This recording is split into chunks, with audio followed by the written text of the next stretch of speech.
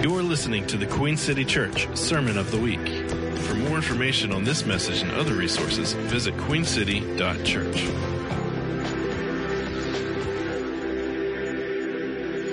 Here we are in the month of July. How many of you are aware it's already July? Yes, sir. Almost the middle of the summer. And our team has actually scheduled a speaking schedule all the way into September. I wanted to let you know next week, Adam Russell from the Campbellsville Vineyard is going to be here, which is, he's really good. And in August, Ted Kim from the Chicago Vineyard is coming, and he's amazing. And then I have a friend who's moved to Charlotte named Alan Platt, and he's the senior leader of a church network of between 30 and 40,000 people. And he's come to Charlotte to plant a church, and it's kicking off here in September. But when he got to town, he wanted to know me, which I was surprised by. So we've become great friends. And he's an amazing man, and he wanted to come. So we have him in September. Then I'll be speaking. John Mark will be speaking. We have some folks from the congregation. So I think we've got a sort of unique season here where we'll hear, honestly, some amazing people with stuff worth listening to. So I am so happy to tell you this morning we have Thomas Torrey, and we are in the midst of give it up. We cheer for everybody but the power company here at Queen City Church. But we're in the middle of a spiritual formation series we've called the Summer of Story. And we're exploring the ways that stories shape us, how our inner narrative really does determine the kind of people, the kind of person we become. And so Thomas Torrey is speaking, as I said, and he is what I would call an accomplished storyteller as a full-time filmmaker. He's currently completing his third feature film. He's doing it right here in town, which happens to feature our own Stephen Williams and John Mark McMillan. So I'm sure that's going to be very interesting to watch. I have known his wife, Amanda, since she was just a little girl. Robin and Sandra Brinkley, her parents have been all these years great friends, and Amanda and my children grew up together. They've got 3 kids, and they're here today. So, also, the Torreys were part of our initial launch here, our founding class 12 years ago, and then they co-founded a church plant in Fort Mill, and then they returned here in 2019. And Thomas and Christopher helped produce that Queen City Dispatch. So Thomas has done a lot for the church. We're really, really grateful for it. And he reminded me he was one of my ministry school students back in 2002, and Christopher was one of his classmates. Interesting thing about Thomas, he comes from a long line of very well-known ministers and missionaries. R.A. Torrey was one of the leaders of the Moody Bible Institute with D.L. Moody. And I believe that's your great-grandfather. Am I right? Great-great-grandfather. I was studying about his life. He actually studied under one of the preeminent German conservative Old Testament theologians, Franz Delitzsch. I often refer to the Colin Delitzsch commentaries, but half of it's in Hebrew, so I don't get but half of it. But anyway, Thomas comes well represented down through the ages. And we're so glad to have you. So, Thomas, why don't you come on up? Thank you. Thank you, Robin. Thank you. Got the headset this morning. Headset and the heavy Bible. Like our actual preacher. No, I'm not actually a preacher. I don't think I am. I don't think of myself that way. A few people mentioned preaching, and so I was a little insecure. I was like, I don't know if what I'm doing this morning will be preaching. We could define what preaching is, but I will be speaking. maybe teaching. We're going to go deep, though, this morning, because I am a storyteller. We're going to be talking about story, but I'm also a thinker, a low-key philosophizer. So I like to think a lot about things and plumb the depths of things, so we're going to be doing that this morning. So this will be less of a sermon and more of a talk, but a very spiritual talk, hopefully a very formative exploration. But I do say that despite some higher education in the Bible, in theology, in ministry, and a nice pedigree of ancestors in the faith, I am a layperson, merely a layperson here this morning. But again, I'm a storyteller. That's my expertise. So I just want to set the expectation a little bit, but we're going to go deep. I was invited to speak and was presented with the idea of story as sacrament. And I said, sure, I'd love to speak on story as sacrament, which you could go a lot of different ways with what that means. And I almost maybe will even flip it around, sacrament as story.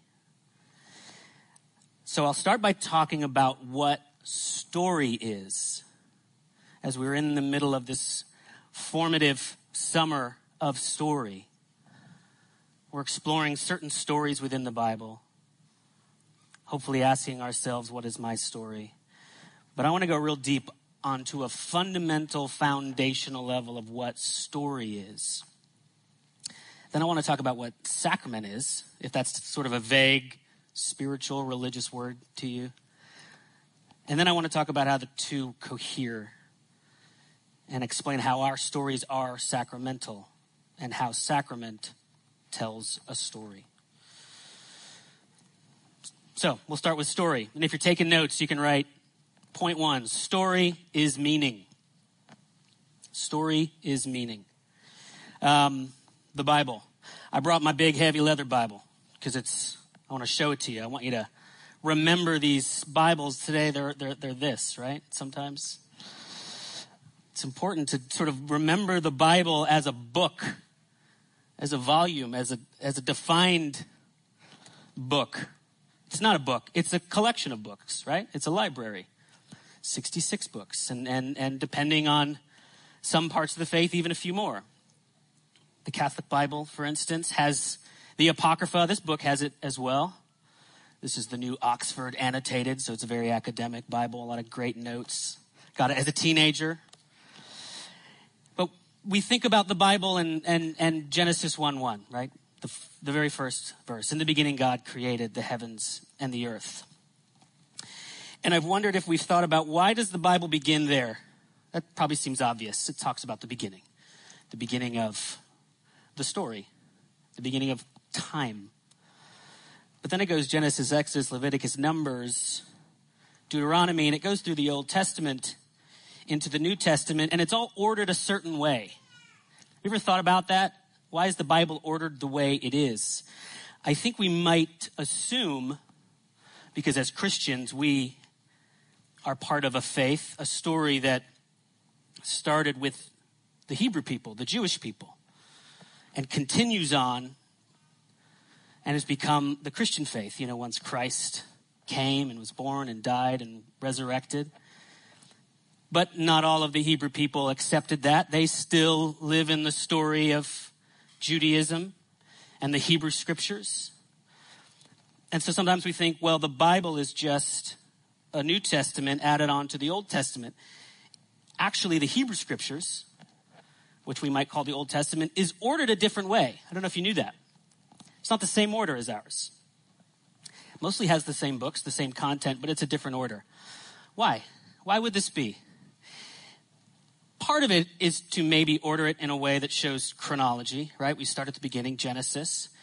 But the Old Testament isn't even chronologically ordered. It's certainly not ordered based on the age of the manuscripts. If there's some argument over what the oldest books might be. But if we ordered that in order of events, or the order those documents were written, irrespective of when they were referring to, we'd have a different order than what's here. And I want to ask why. The answer is story. The early church fathers, over several hundred years, there was a lot of arguments of ordering the Old Testament and the New Testament. And the curators, these church fathers at these councils, came up with a story, and it was a story, an order.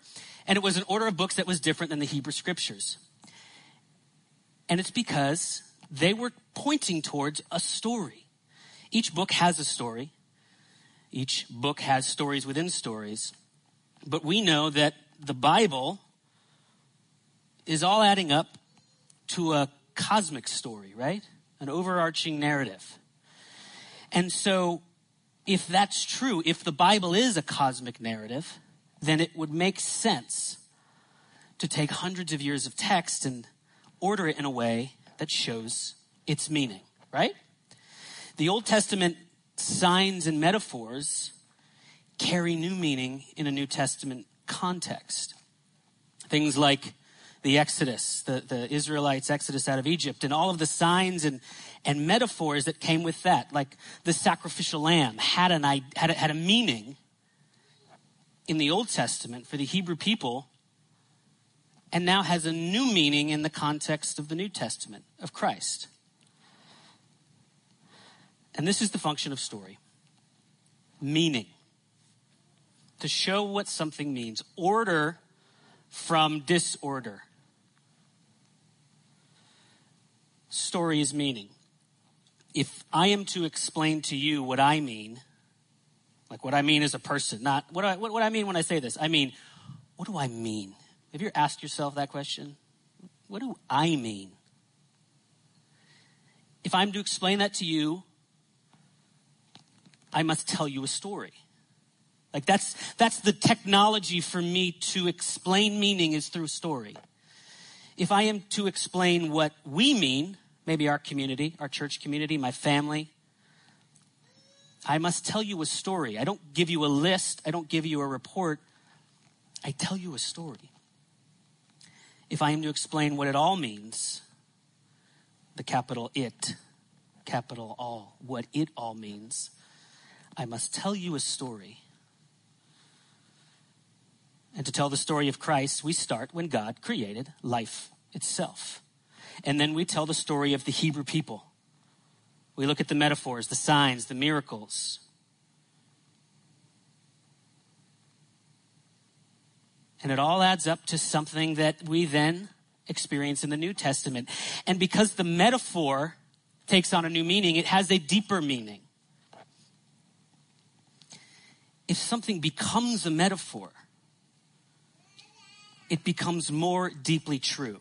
Maybe another title for this talk could be Living Metaphors, not figures of speech. When we often think about a metaphor, we think it's merely a metaphor, as if it's less true than something presented for you. A metaphor is a very important device for telling story, for showing meaning. I would say that all good stories are told through metaphor. I don't mean they just include metaphor. I mean they are metaphor. Let's tap into a little preacher here. Metaphor comes from the Greek that means to transfer. Meta, across, phora, to carry.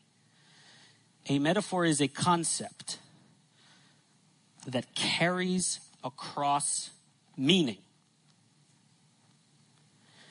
It situates the natural, which is what is, within story, which is what that thing means. It is a higher level of meaning than naturalism or literalism. Literalism is science, very necessary, very crucial, but only able to observe what something is. Philosophy, art, they take what is and explore what does it mean. And then religion situates that meaning within a cosmic narrative, extending the revelation of what that thing might mean into what it all means. We cannot fully know what something is until we know what it means. Our Christian faith is entirely built on metaphors. And remember, don't bristle at that as if I'm saying figures of speech. I am not. I'm saying something that goes to a deeper truth, things that carry meaning beyond literalism, beyond naturalism of what the thing is. A metaphor makes it more true because it shows what it means. So if someone says, well, God's just a story, the Bible is just a story, I would say it is a story, but it is not merely a story. But because it is a story, it is more true than if it was just a chronology of events, and it gives my story meaning. Genesis 1, for instance, in the beginning, God created the heavens and the earth. I happen to believe that verse is literal, where God actually exists. Although the framework of that I have absolutely no earthly mind to comprehend. I don't know that a human mind can comprehend something outside of space and time. But I accept God exists and I accept he created. But the truth of, the 7 days of creation, I don't have any tension exploring all the different ideas or theories about the generation of the physical universe. Because the fact that it could be a metaphor makes it more true. Not less true, truer on a deeper meaning. The garden. Think about the garden. A place where nature, culture collide. Think about your favorite garden that you've been to, a botanical garden, your garden in your backyard. It is a collision of nature and culture, chaos and order, curated into meaning. There's the cycle of life and death within vegetation. Fruit. I say the word fruit. There's a literal idea of fruit, but then there's also a metaphorical idea of fruit. Read the Bible with an eye for garden imagery. It is all there telling a story. I mentioned a metaphor earlier. I'll say it again. The sacrificial lamb. See, when I say that phrase, I would guess most people in this room, at least if you've grown up sort of in the church, you don't think of a baby sheep. That's literalism. That's naturalism. That's a sacrificial lamb.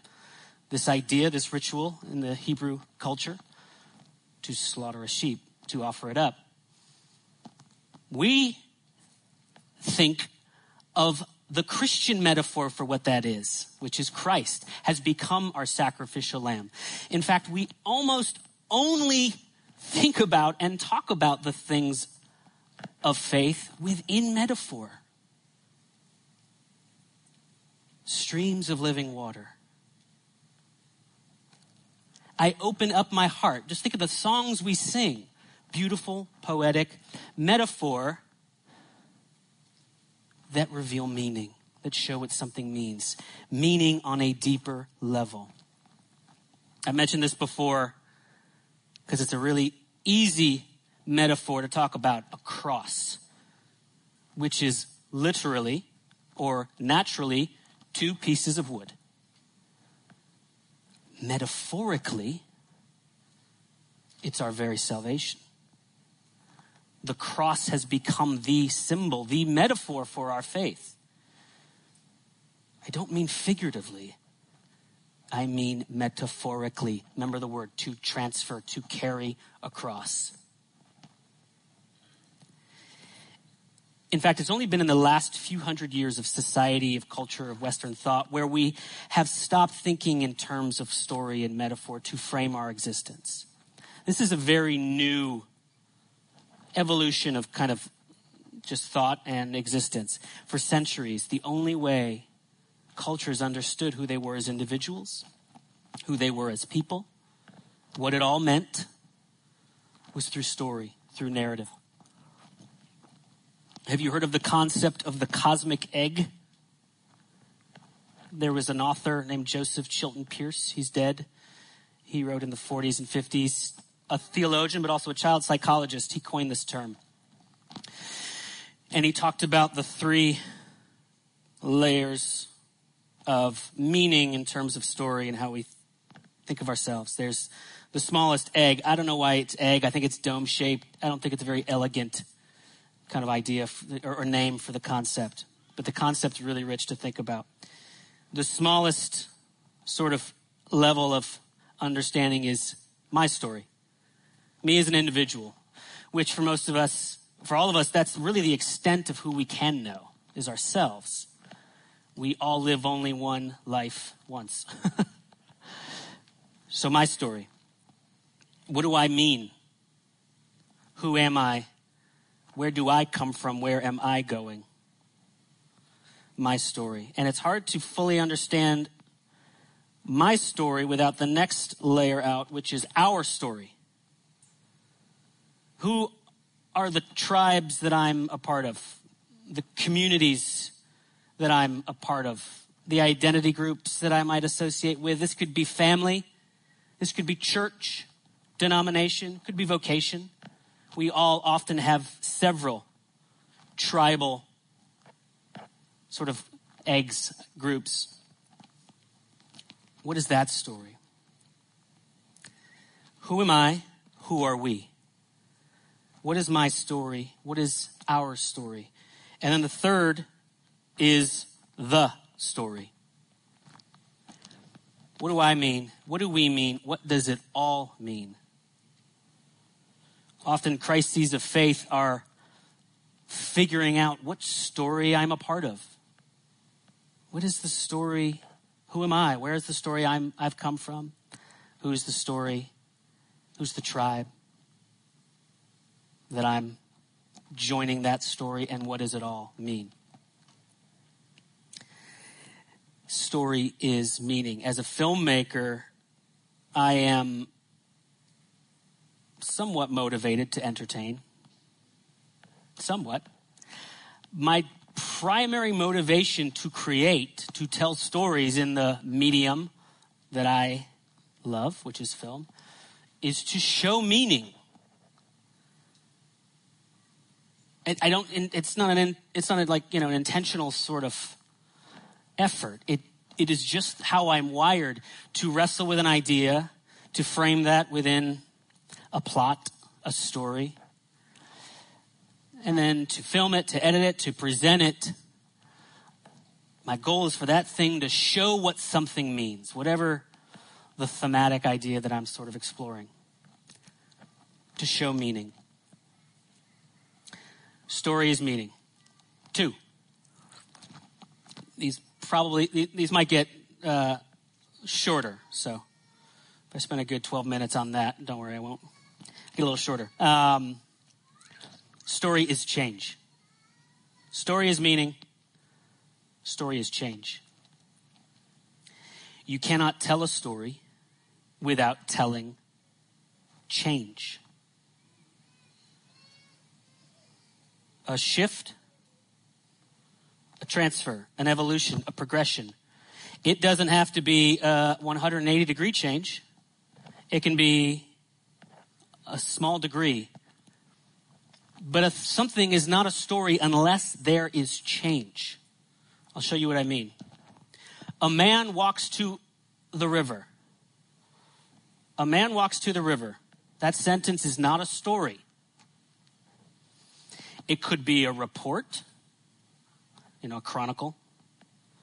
Could be an observation, an account. It could be a poem, a meditation. A man walks to the river. Poetry is different than story. That's another talk. It's not a story without change. So here's an example of that sentence, but as a story. A man walks to the river, and the river was dry. A man walks to the river and tastes water for the very first time. A man walks to the river to wash the child's blood off his hands. a man walks to the river and baptizes himself, for there was no one left on earth. Right? Those are stories. Now, a great story is longer than a sentence, but you take my point. Each one, there is some sort of change, whether it's a revelation or whether it's an actual change, a shift, a transfer. What does transfer mean in the Greek? Metaphor. Story is change, and change is maybe always, death. For something to change, death has to occur on maybe even a very small molecular level. Think about garden imagery. Gardens are rich cultures of life that are equally cultures of death. Right? You can't have a new season of vegetation without a season dying. We know this when we talk about the leaves. Oh, they get beautiful because they're dying. Then they fall. And then there's new life. So there's change, there's death that always happens with change. So and to create art, which is, wrestling with taking disorder, chaos, into some sort of order, right? The order, the form. If you're a painter, there's the form of your canvas. And then there's the chaos of the process or of the elements or of just what might happen. And you're dancing with order and disorder to create something. Death and life happening. That's why art is so vital. It's so necessary. And to make a thing, often a thing must die first. And if you're an artist, you know this intimately. Especially if you're of the storytelling art form. The thing we make, my fellow filmmakers, give me a shout out, Blake, anyone else in the room. The thing we make is very often not the thing we intended to make. It's changed. And many deaths happen along that process.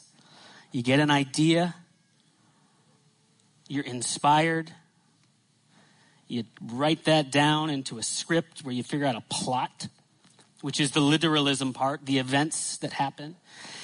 And hopefully that adds up to what it means. Then you make it.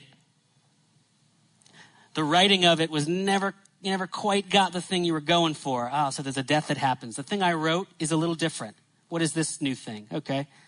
Now the thing I shot and filmed, well, that's a little different than the thing I wrote. So the death has to happen. Okay. What is this thing now? I've cast actors. They're completely different than I thought. All right. Let me engage with this. Another death. And then you edit the thing. And it reveals to you what it is. I've gotten really good at the deaths that happen in this process. I've done it enough. And I've had enough instances where the thing that turned up was so much better than the thing I thought I wanted to make. So I don't have it's not depressing usually. Sometimes. I've had many times where the thing that turned up didn't quite hit it. But I'll try again. Try again next time. There's a television producer who, watches from afar his show. And so he's, not the director. He's not writing it, but he gets an idea. Okay, this is the vision for it. They shot it.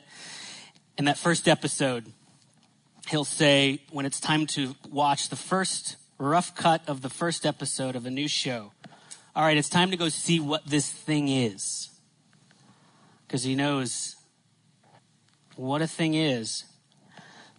Very rarely what we set out, and just sort of surrenders. All right, a death is about to happen. We're going to see what the thing is. This kind of idea can apply to anything we create. All the way to our kids. Let's see what the thing is. Which takes them, sometimes 20 years to figure out who they are. We're all in the cosmic egg of stories. They each have a story. You're not in their small my story egg. You're only maybe in their second our story egg. Who showed up? Let's see what this thing is. Anything we create. And now we segue to sacrament, which is this very idea within the story of our faith. If I said story is change, story is meaning, you can replace the word story and put sacrament is change. Sacrament is meaning.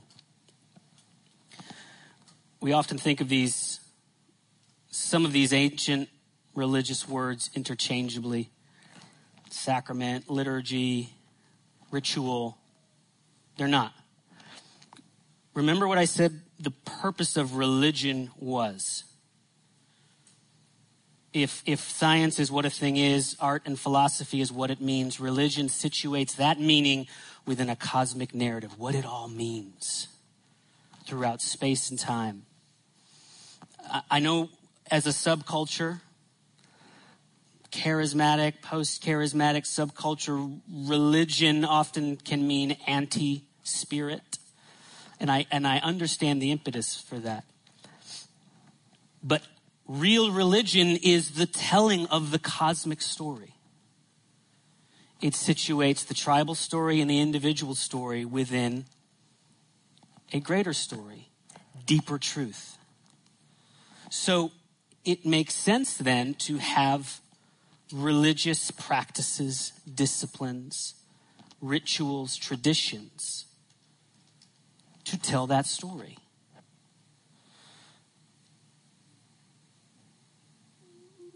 Let's consider the purpose of tradition and ritual for a moment. I just heard someone say something along the lines of, nobody here, someone was sort of in a secular conversation, religion's for control. Tradition and ritual, they're to control. Is it? Or you might say, it's to exclude the Holy Spirit and have a man-led religion. Or is it to tell a story? To carry across meaning? To celebrate Christmas, for instance, something probably most of us do. In fact, I would guess those of us with a genuine faith actually resent a Christmas holiday that's just about a tree or Santa Claus or presents. We crave the story, the ritual underneath, which is to say, the participation in the story. Tradition, ritual, is a participation, an active participation in a story. The church calendar, we probably know the main highlight holidays: Christmas, Easter, Good Friday, maybe Lent.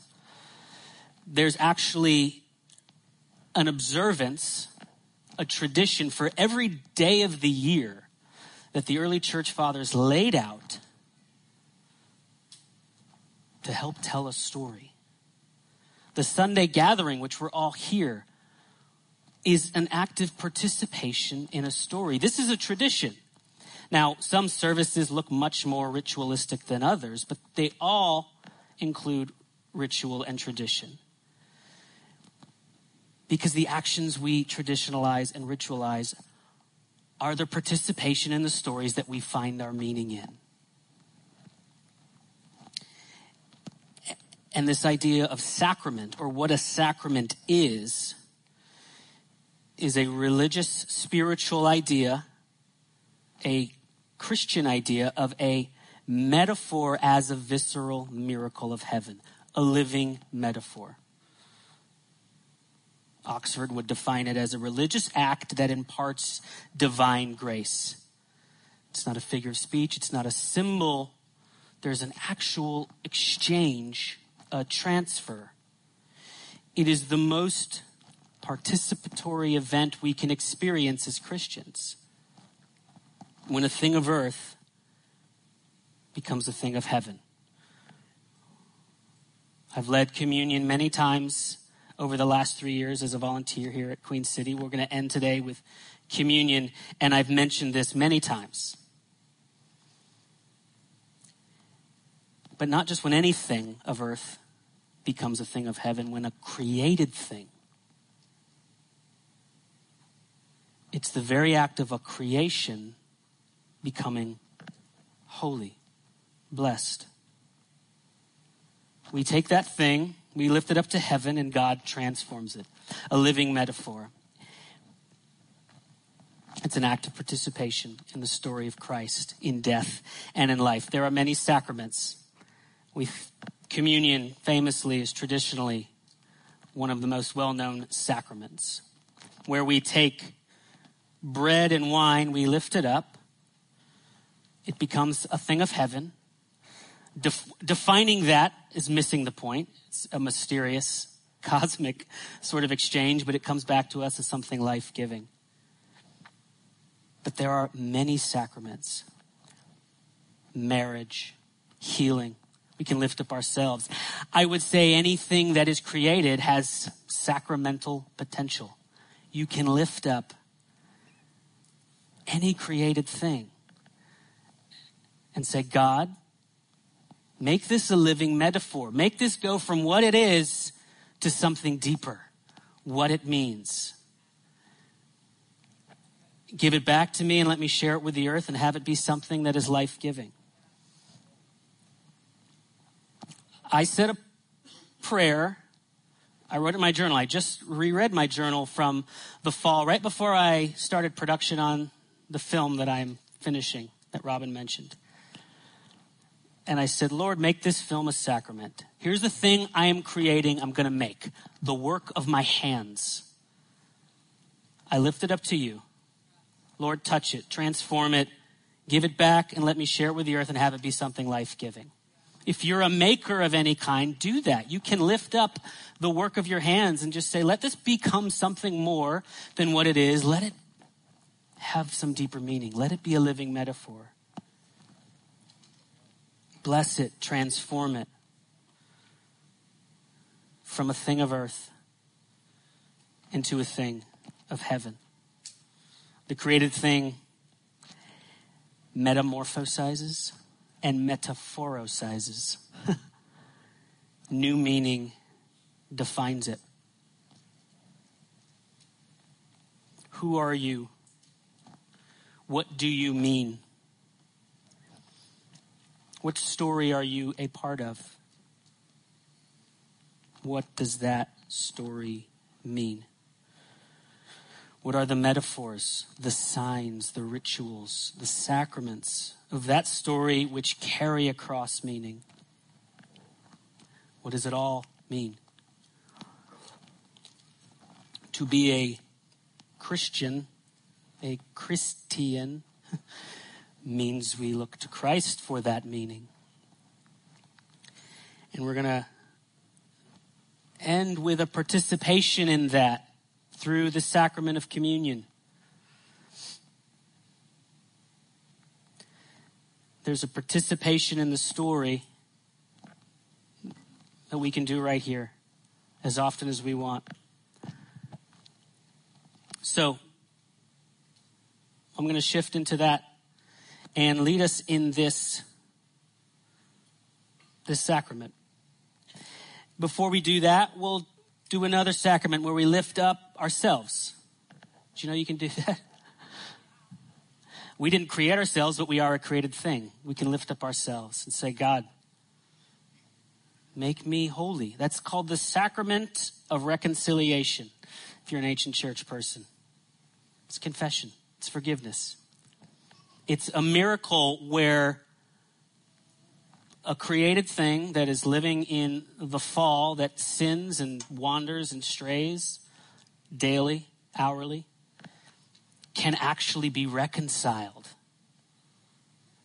can become something holy now, not when we die. So let's close our eyes and just take a minute and lift up ourselves. and think about where we have fallen short, not as a means of feeling guilt. Hopefully it's the opposite, to feel true freedom.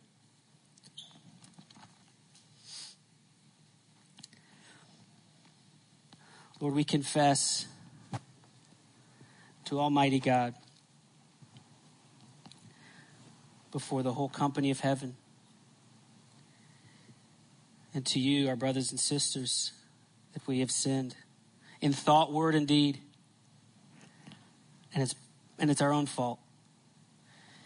And Lord, we ask your forgiveness. We ask for that miracle of reconciliation. We lift up ourselves as a sacrament, as a living metaphor. And we ask for that miraculous transfer to become new, forgiven, please. Absolutely. Before, I didn't know Thomas was going to do what he just did, and I'm grateful for it. I was feeling that very thing that we could offer. I actually thought, Lord, I've done this 12 years. I've been in this church 12 years. I want to lift this church up as a sacrament. And I felt like the Lord would really particularly honor that. If we would do that together, if we could just stand together as a congregation, warts and all, problems and all, and offer ourselves as a whole to the Lord. And then I'll turn this back to Thomas. I appreciate this so much, but Father, we do. Yeah. What as Thomas was talking about how we bring something you give us back to you. And we ask your blessing on it. We ask that you sanctify it. You do the thing with it you want to. That you continue and create the history that you want it to have. The story you want to tell through this corporate expression of your body, this part. So, Father, we ask, and this morning we present to you, I present to you, Queen City Church, all that means, all that is. We ask for your blessing on it, Lord. We ask for your manifest presence, that tangible. See, the presence is touching us now, ladies and gentlemen. That the Lord is here to receive what we're offering him. He's paying close attention to hearts and lives. And so we offer this to you, Lord. We ask that your blessing, your name, your presence, your gifts, your characters, all the aspects of both who you are and what you do would dwell here, manifest here, touch lives, go out from here. In Jesus' name.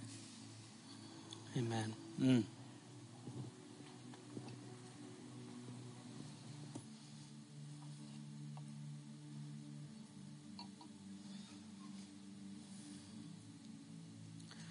There's some beautiful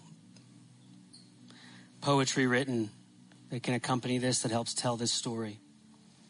This water is poured into this cup, the chalice of salvation, recalling the water which flowed from the side of the Son of God. May the mingling of this water and wine, which are now inseparable, remind us that Christ is being joined to our humanity and our humanity is being joined to his deity, never to be separated. Look at that metaphor where I just mixed water and wine. And the mingling of this water and wine, which are now inseparable, reminds us that Christ is being joined to our humanity and our humanity is being joined to his deity, never to be separated. If you've got an element, you can go ahead and take the bread. On the night he was betrayed, he took bread in his hands and he blessed it and he broke it and he gave it to his disciples. And he said something new that day. He was celebrating a ritual. Within their culture, it was Passover. Breaking of bread was a common thing. But then he said, take this, eat this, for this is my body, broken for you. He's saying, participate in my story. Do this as a remembrance for me. The body of Christ, the bread of heaven.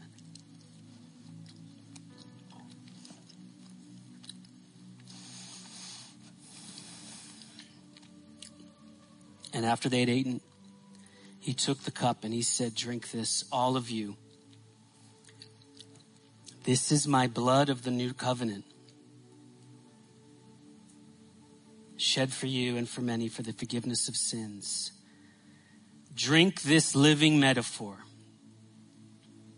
as a remembrance for me, the blood of Christ, the cup of salvation.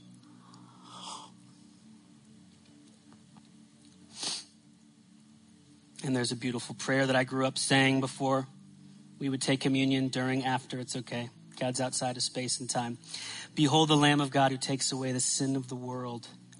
Happy are those who were called to his banqueting table. And as a church, we would all say, Lord, I am not worthy to receive you, but only say the word and I shall be healed. And he has said the word. It's on a perpetual, endless loop. Come and receive. Participate in my story. So Lord, as we go forth in this week, let us be participants in the story of us, the story of our tribes, and the story of it all, the story of you. Amen. You've been listening to the Queen City Church Sermon of the Week. For more information on this message and other resources, visit queencity.church.